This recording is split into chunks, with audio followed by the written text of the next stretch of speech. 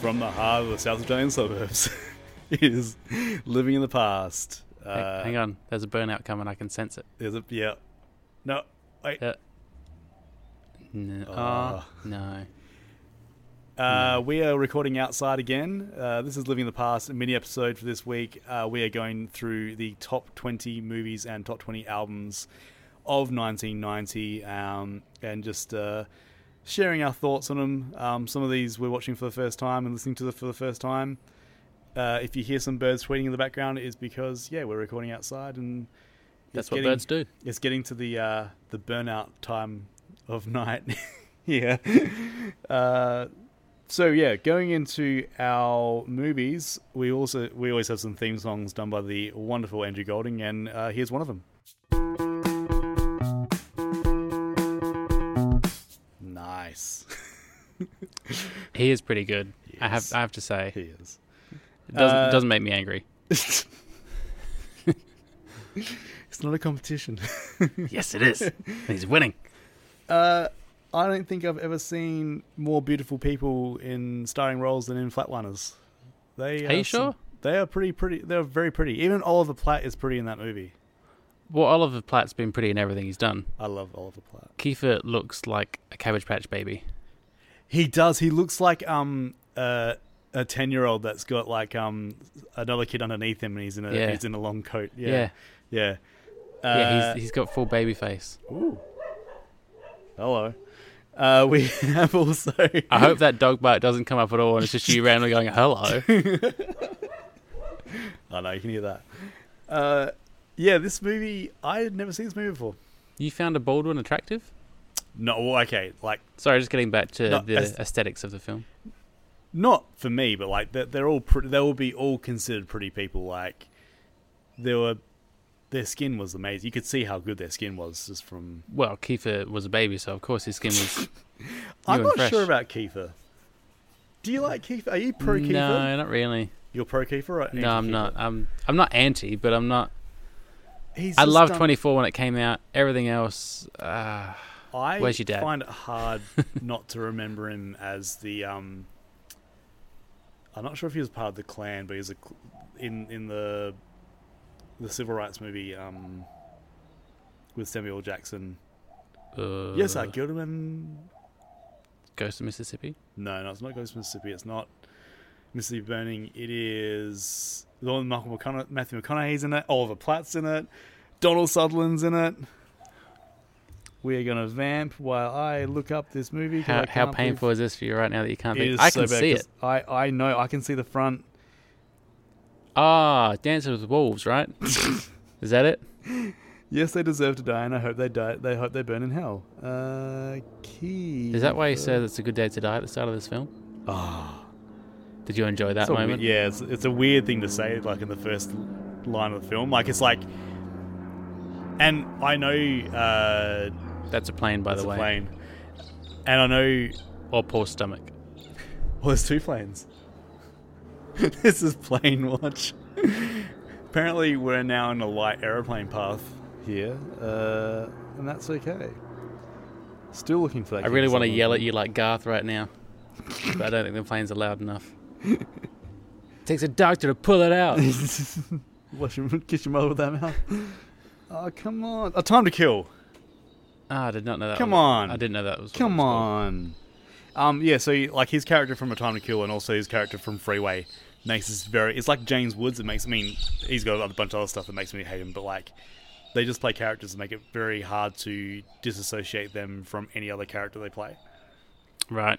Like if they play a bunch of bad dudes, if you see him in this one where he's not actually that bad a dude, questionable. Well, like even in 24, like I just couldn't disassociate with him from like the awful characters he's played before. You know, aside from Lost Boys, which I don't even know if I've seen, I can't think of anything he's done. Really? Yeah. He was in Stand By Me? He was in Stand By Me. Yes. 1 point to me. He's the one that steals the dude's New York Yankees cap. And yeah. I've seen him around. He's in Phone Booth. Oh, was I supposed to remember that film? He is Pardon in... me. He's in stuff, all right. I'm sure he is. That's why it was such a drama when he fell off the wagon. He's in Flatliners. So apparently both. They did a remake, is that a spoiler? Yeah. Yeah, they did a remake a couple of years ago. I remember when it came out, I was like, why? But then I was like, I shouldn't have said that because I've never seen the original. So, if you've never seen it, it's about a bunch of med students who all live in amazing houses. They're still students. Are they? They're all students, and but are they amazing houses? Oh no, like they all seem to have like Kiefer Sutherland's house is like. I mean, it's pretty cool, but it also looks like he's squatting because there's no furniture in there. There's just that one bed. There's one bed, and he's got cool lighting. Did you think that the set design was like an 80s music, like rock set music video? Like it's like especially outside, very like, grungy.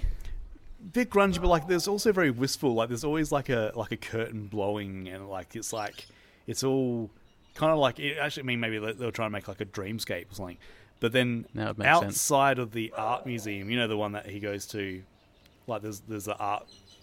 Yeah. Outside that, it looks like a wasteland. There's bollards and like the roads kind of dug up, and it's never really explained why it's like that. Yeah. And I just like every time I was like, is this supposed to be trying to sort of like, or is he actually dead? And he's like, this is his death experience. I feel like there must be some sort of symbolism there with, you know, the awake life and the Joel clean Schumacher life. made it, and like he's, you know, he does like to sort of dress things up a bit. Like I do like him and I don't like him. There's a lot of movies that he's made that I don't like. This one was not too bad though. I was surprised about how much I thought it was going to be real. Was it too long? Maybe like 20 minutes. Yeah. So yes, it was too long. William Baldwin, he's just horrible. I love the fact that he gets no redemption for what he did. Nah. Just to ruin it for everyone. Everyone did something terrible in their lives, and they have to go into their death thing to try and like make up for what they did and redeem themselves. Mr. Baldwin cheated on his fiancée with endless women, filmed it all without them knowing, was just the biggest dirtbag you would meet. He gets no redemption at all. No. And then they just forget that it happened. They just move on past him and he can live his life. He's fine. It actually works well. Like, I mean, if they had made, it's kind of like, in a way, Final Destination-y, like... Yeah, I got that kind of vibe. Even like Nightmare on Elm Street sort of thing. Like, it's got that sort of like blurring the lines between like your dream world and like the actual world. Like when he starts seeing, like he's watching TV and like he's seeing like his sex camera. Yeah. And but like I really liked because I just watched Chef recently because Chef is my happy movie. How good is Chef? I watch that movie at least like 5 times a year. I've only seen it once, and I don't want to watch it again in case I don't love it as much. I love it so how much. could you not love it as much? So I just and Oliver Platt's in that, and seeing him like he's like in both movies he crushes it, and it's just is he also exactly the same person? No, he's got the baby face in Flatliners. Yeah, but does he do the exact same role? Yeah, pretty much. Yeah, but he's so good at it. One of my favourite roles he ever did was in Lake Placid. He's so miscast, but he just eats it up, and it's just amazing. I actually really like this movie. I'm going to give it... Well, before we start it, I don't know how this hasn't come up yet, when you mentioned everyone being so beautiful, that the ugliest man alive is in this film. Who? Mr. Bacon. Oh, Mr. Bacon. I completely forgot about the bacon. Even he looks pretty... No, he looks like his skin is amazing in this movie. He looks like he's had so much botched surgery already. And his hair. And he's supposed to be like the voice of reason in this movie. That's the thing that I found the most weird thing. Cause, like, Kevin Bacon, for me, he'll always be the dude from Sleepers. Yep. And this is around the time that he was also in Tremors. And I've said this before, I think on this one and on this podcast and a couple other ones, like I don't know how I feel about him because he does do roles really well, but like I don't know whether I can't cheer for him in a film because like I always feel like he's gonna like be, you know, who's going to find out he's a bad guy. Like everything he's been doing has been for some sort of sordid reason. I don't know. Yeah, and I kind of got that vibe, like he was swooning over Julia so much. Like, you're just going to turn out to be a scumbag like the Baldwin and everyone else. How much does she cop it? Like her character. I know. Like just for being female and like in this just let her die. But it's like, but even like, you know, the first interaction that she has with William Baldwin's character is just awful because they're pointing out stuff in like a deceased naked body, and then he like pulls down the pants. He's like, oh, you know, look at that. And then when Kiefer goes under, he's like a little kiss goodbye. Like, yeah. And then like, is there supposed to be backstory there that they date and we don't know? Kevin Bacon and like she runs out of the diner and Kevin Bacon's like, oh, do you want me to walk you home? And she's like, no, I got it. And he's just like, oh, like you just had an argument. Did you think you were going to walk home and like, you know, get something? It's just like, and I think I read a couple of articles and I haven't seen the new one, but apparently one of the things they really went for in it was to change the gender, like there's more females in it and it's like more balanced because this one is like it's a dude film. The running theme of the 90s is like men do everything great and women need men around. And to be honest, in a movie like this that has like a lot of emotion and a lot of, I'm not saying men can't do that well. I think it should have been 50-50, like female and male actors in this, because it would have just given it way more realness, and it would have sold it to me better if there was like more female characters, or if there was no Bacon, Baldwin, or Sutherland, just Roberts and Platt. How's that for a duo name? I think I'm still pro Kiefer. Yeah, I'm not sure. The other movie was Born on the 4th of July, which I'm going to outwardly say that I did not watch because I couldn't do it. I couldn't. I just don't. After Dances with Wolves and like I had to watch a bunch of other stuff and I'm like I couldn't fit it in. I couldn't do it. I don't have 2 hours and 45 minutes. So you had 4 hours for Dances with Wolves. If I could watch two movies at the same time, which would make my life like way easier. Okay. So, look, well, how do you tell me a story? Tell me about Born on the 4th of July. About Jason Bourne? I'd love to talk about Jason Bourne. Okay, so 2004. Yeah. The one thing that I wrote down about this film, which I realise is probably a bit insensitive, and I apologise, but it feels... I just won't say the word. It's all over the place. Like, it is Oliver Stone. I don't care who it is. But that's his thing. Like he just goes on tangents. It's not the tangent. It's the fact he's so for it. He's so against it. He's so for it. He's so against it. Like, how am I supposed to trust and believe in this guy and what he's fighting for? Did you get it? Yeah. When he's changing his mind like every new chapter of the film. Okay.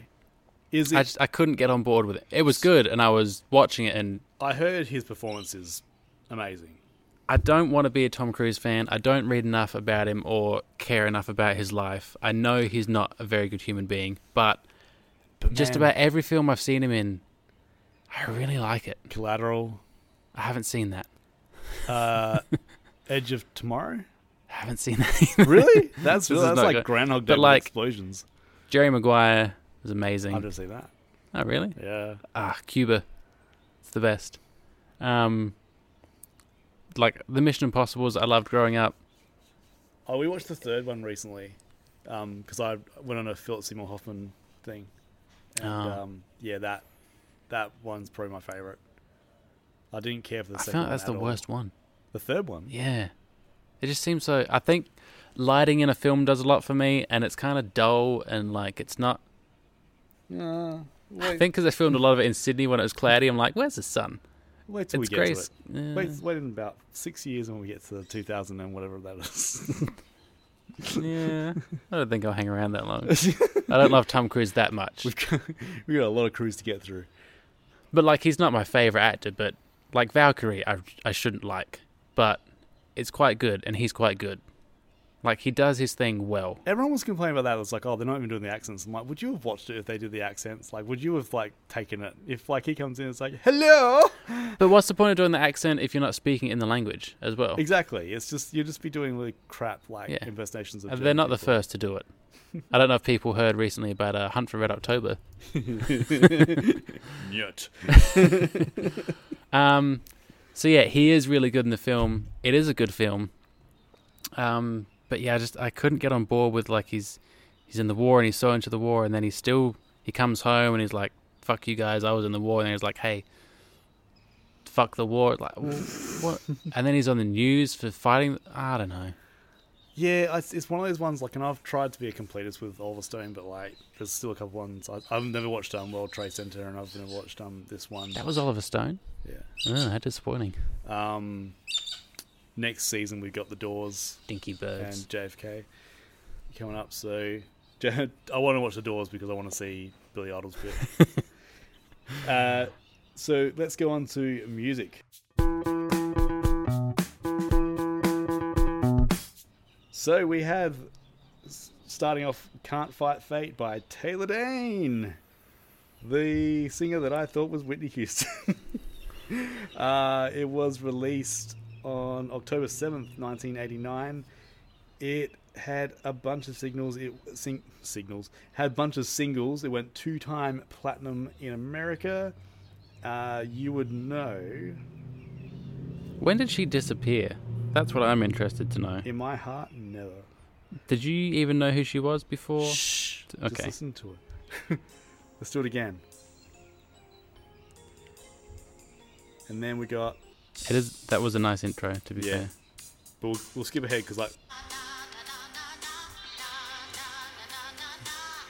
Funny fact, I thought this was Shakira.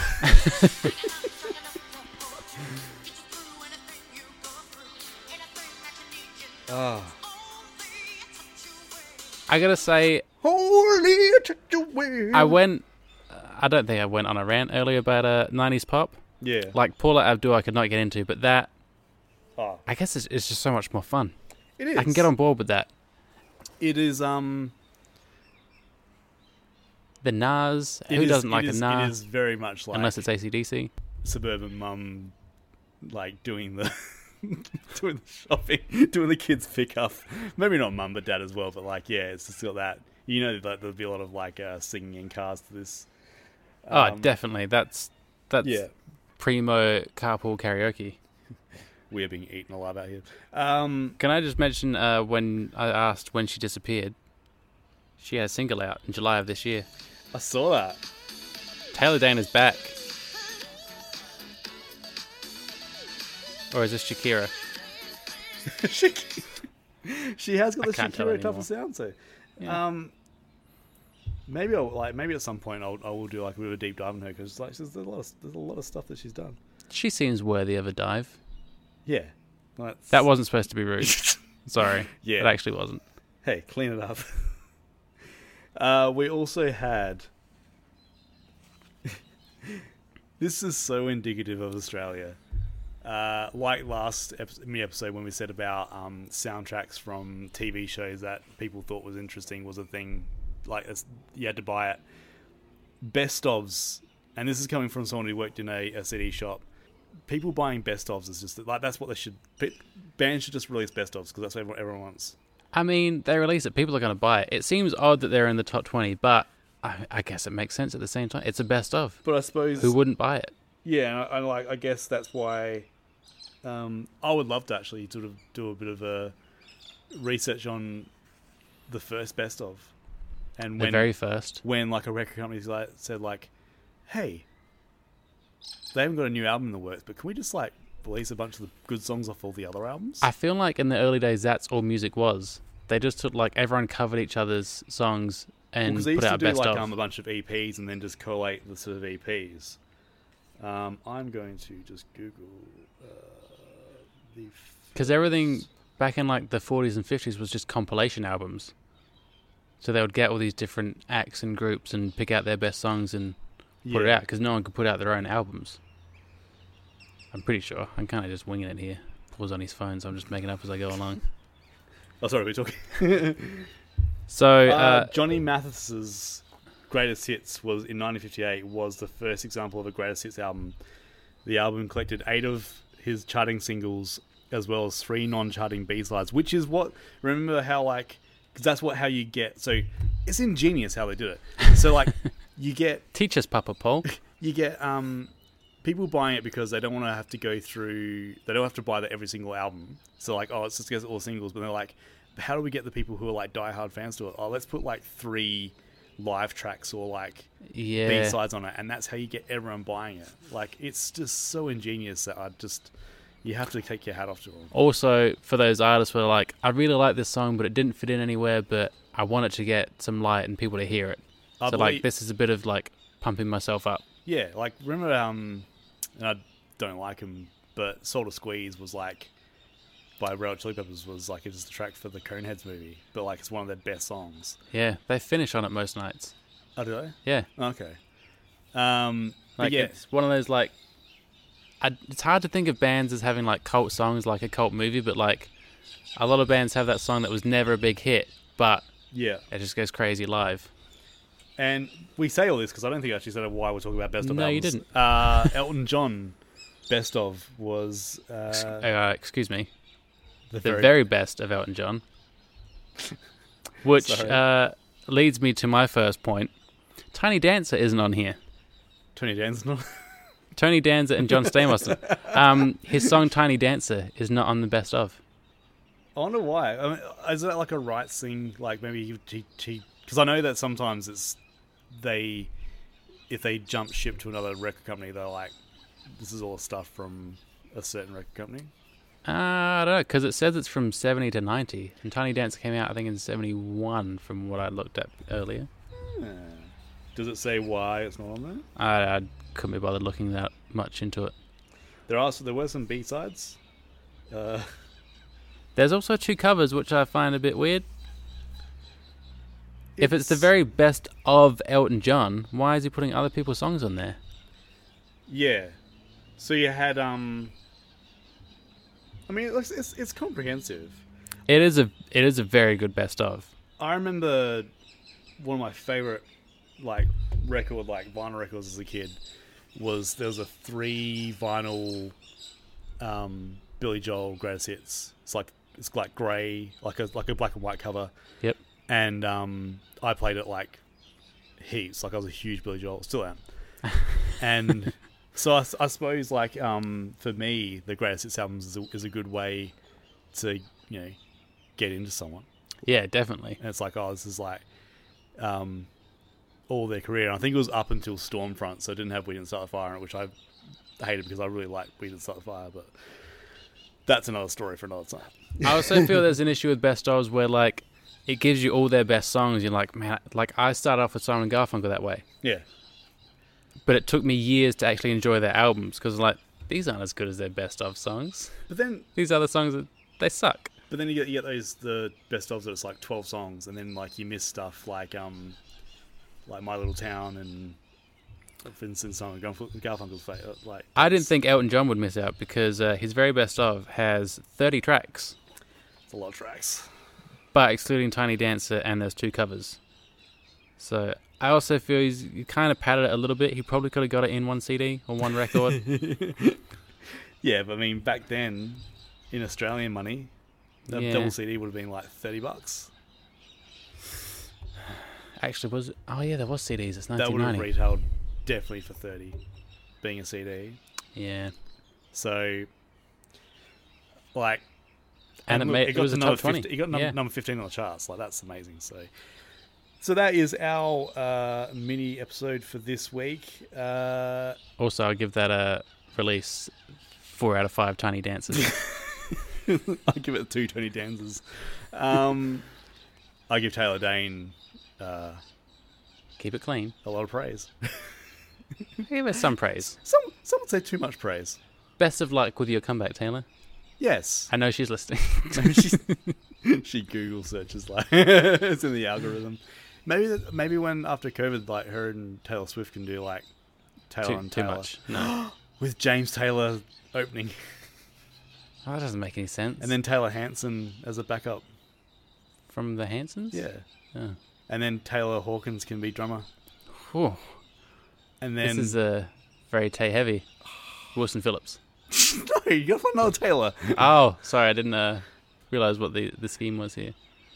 That's it. And then Mark Taylor can announce. No. You've ruined it. Hey everyone, this is Mark Taylor, and we're going to listen to some music. Want to buy some aircon? Hell yeah. That was a very Australian reference to a cricketer. Also known as, is it Chubbs, they called him? No, Tubby. Yeah, Tubby. Don't fat shame him. Oh, I'm not. That was just his nickname. Yeah. He was actually my favourite cricketer growing up. Oh, that's disappointing. Because I was a left-handed batsman, and he was left-handed, and I actually even got my dad to buy the same brand as bat as he used. Wait, you tried to get your dad to? He didn't do it? No, he did. Oh, okay. How'd that work out? I used it for another year, then quit sports.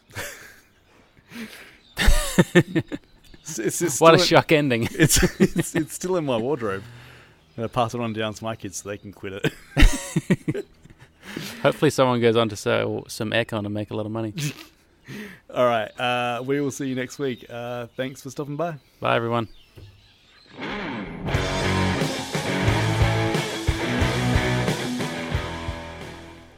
And that is another mini episode done and dusted. And that's also us done for the year of 2020. Going to take a short break, and we'll be back on January 7th for our June episode. Just want to say thanks so much for all the support. Thanks for all the downloads. We've been really blown away about how well this has been received, and all the kind words that people have sent through to us. Let's stay safe. Let's enjoy the time with our family and friends. If you can't see family and friends, call someone. Take care of yourself. Let's get through this. I think there's definitely a light at the end of the tunnel of all the stuff that's been going on this year, and let's just take care of each other and get through. As always, wanted to say thank you to Andrew Golding for giving us the music for this episode. You can check his stuff out at www.antigold.bandcamp.com. Rebecca Sheedy does our artwork. You can check her stuff out at Mild Scribbling on Instagram. You can send an email to us at livinginthepastpod@gmail.com. You can also check us out on Instagram. Follow me, PD Lumsden, on Letterboxd, and you can see all the movies that we've been watching and get in the conversation there. You can look up the music that we've been talking about on Spotify by just looking up Living the Past podcast and then the month that you want to listen to. And just as a little hint, maybe just keep your eye out for a little Christmas present from us to you, maybe in the next week or so. Until then, as I said before, have a safe holidays, and we'll see you again next year. Sit back, look back, relax. Thanks, everyone.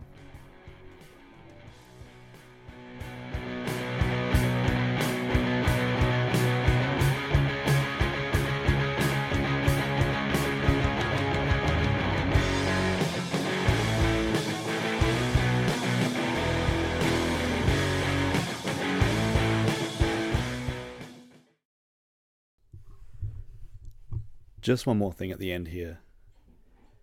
We created this podcast as a ways of coping with a tragedy that happened in our lives in an already pretty tragic year. It was a way to sort of keep our minds busy, to process what happened, and to try and get ourselves right again.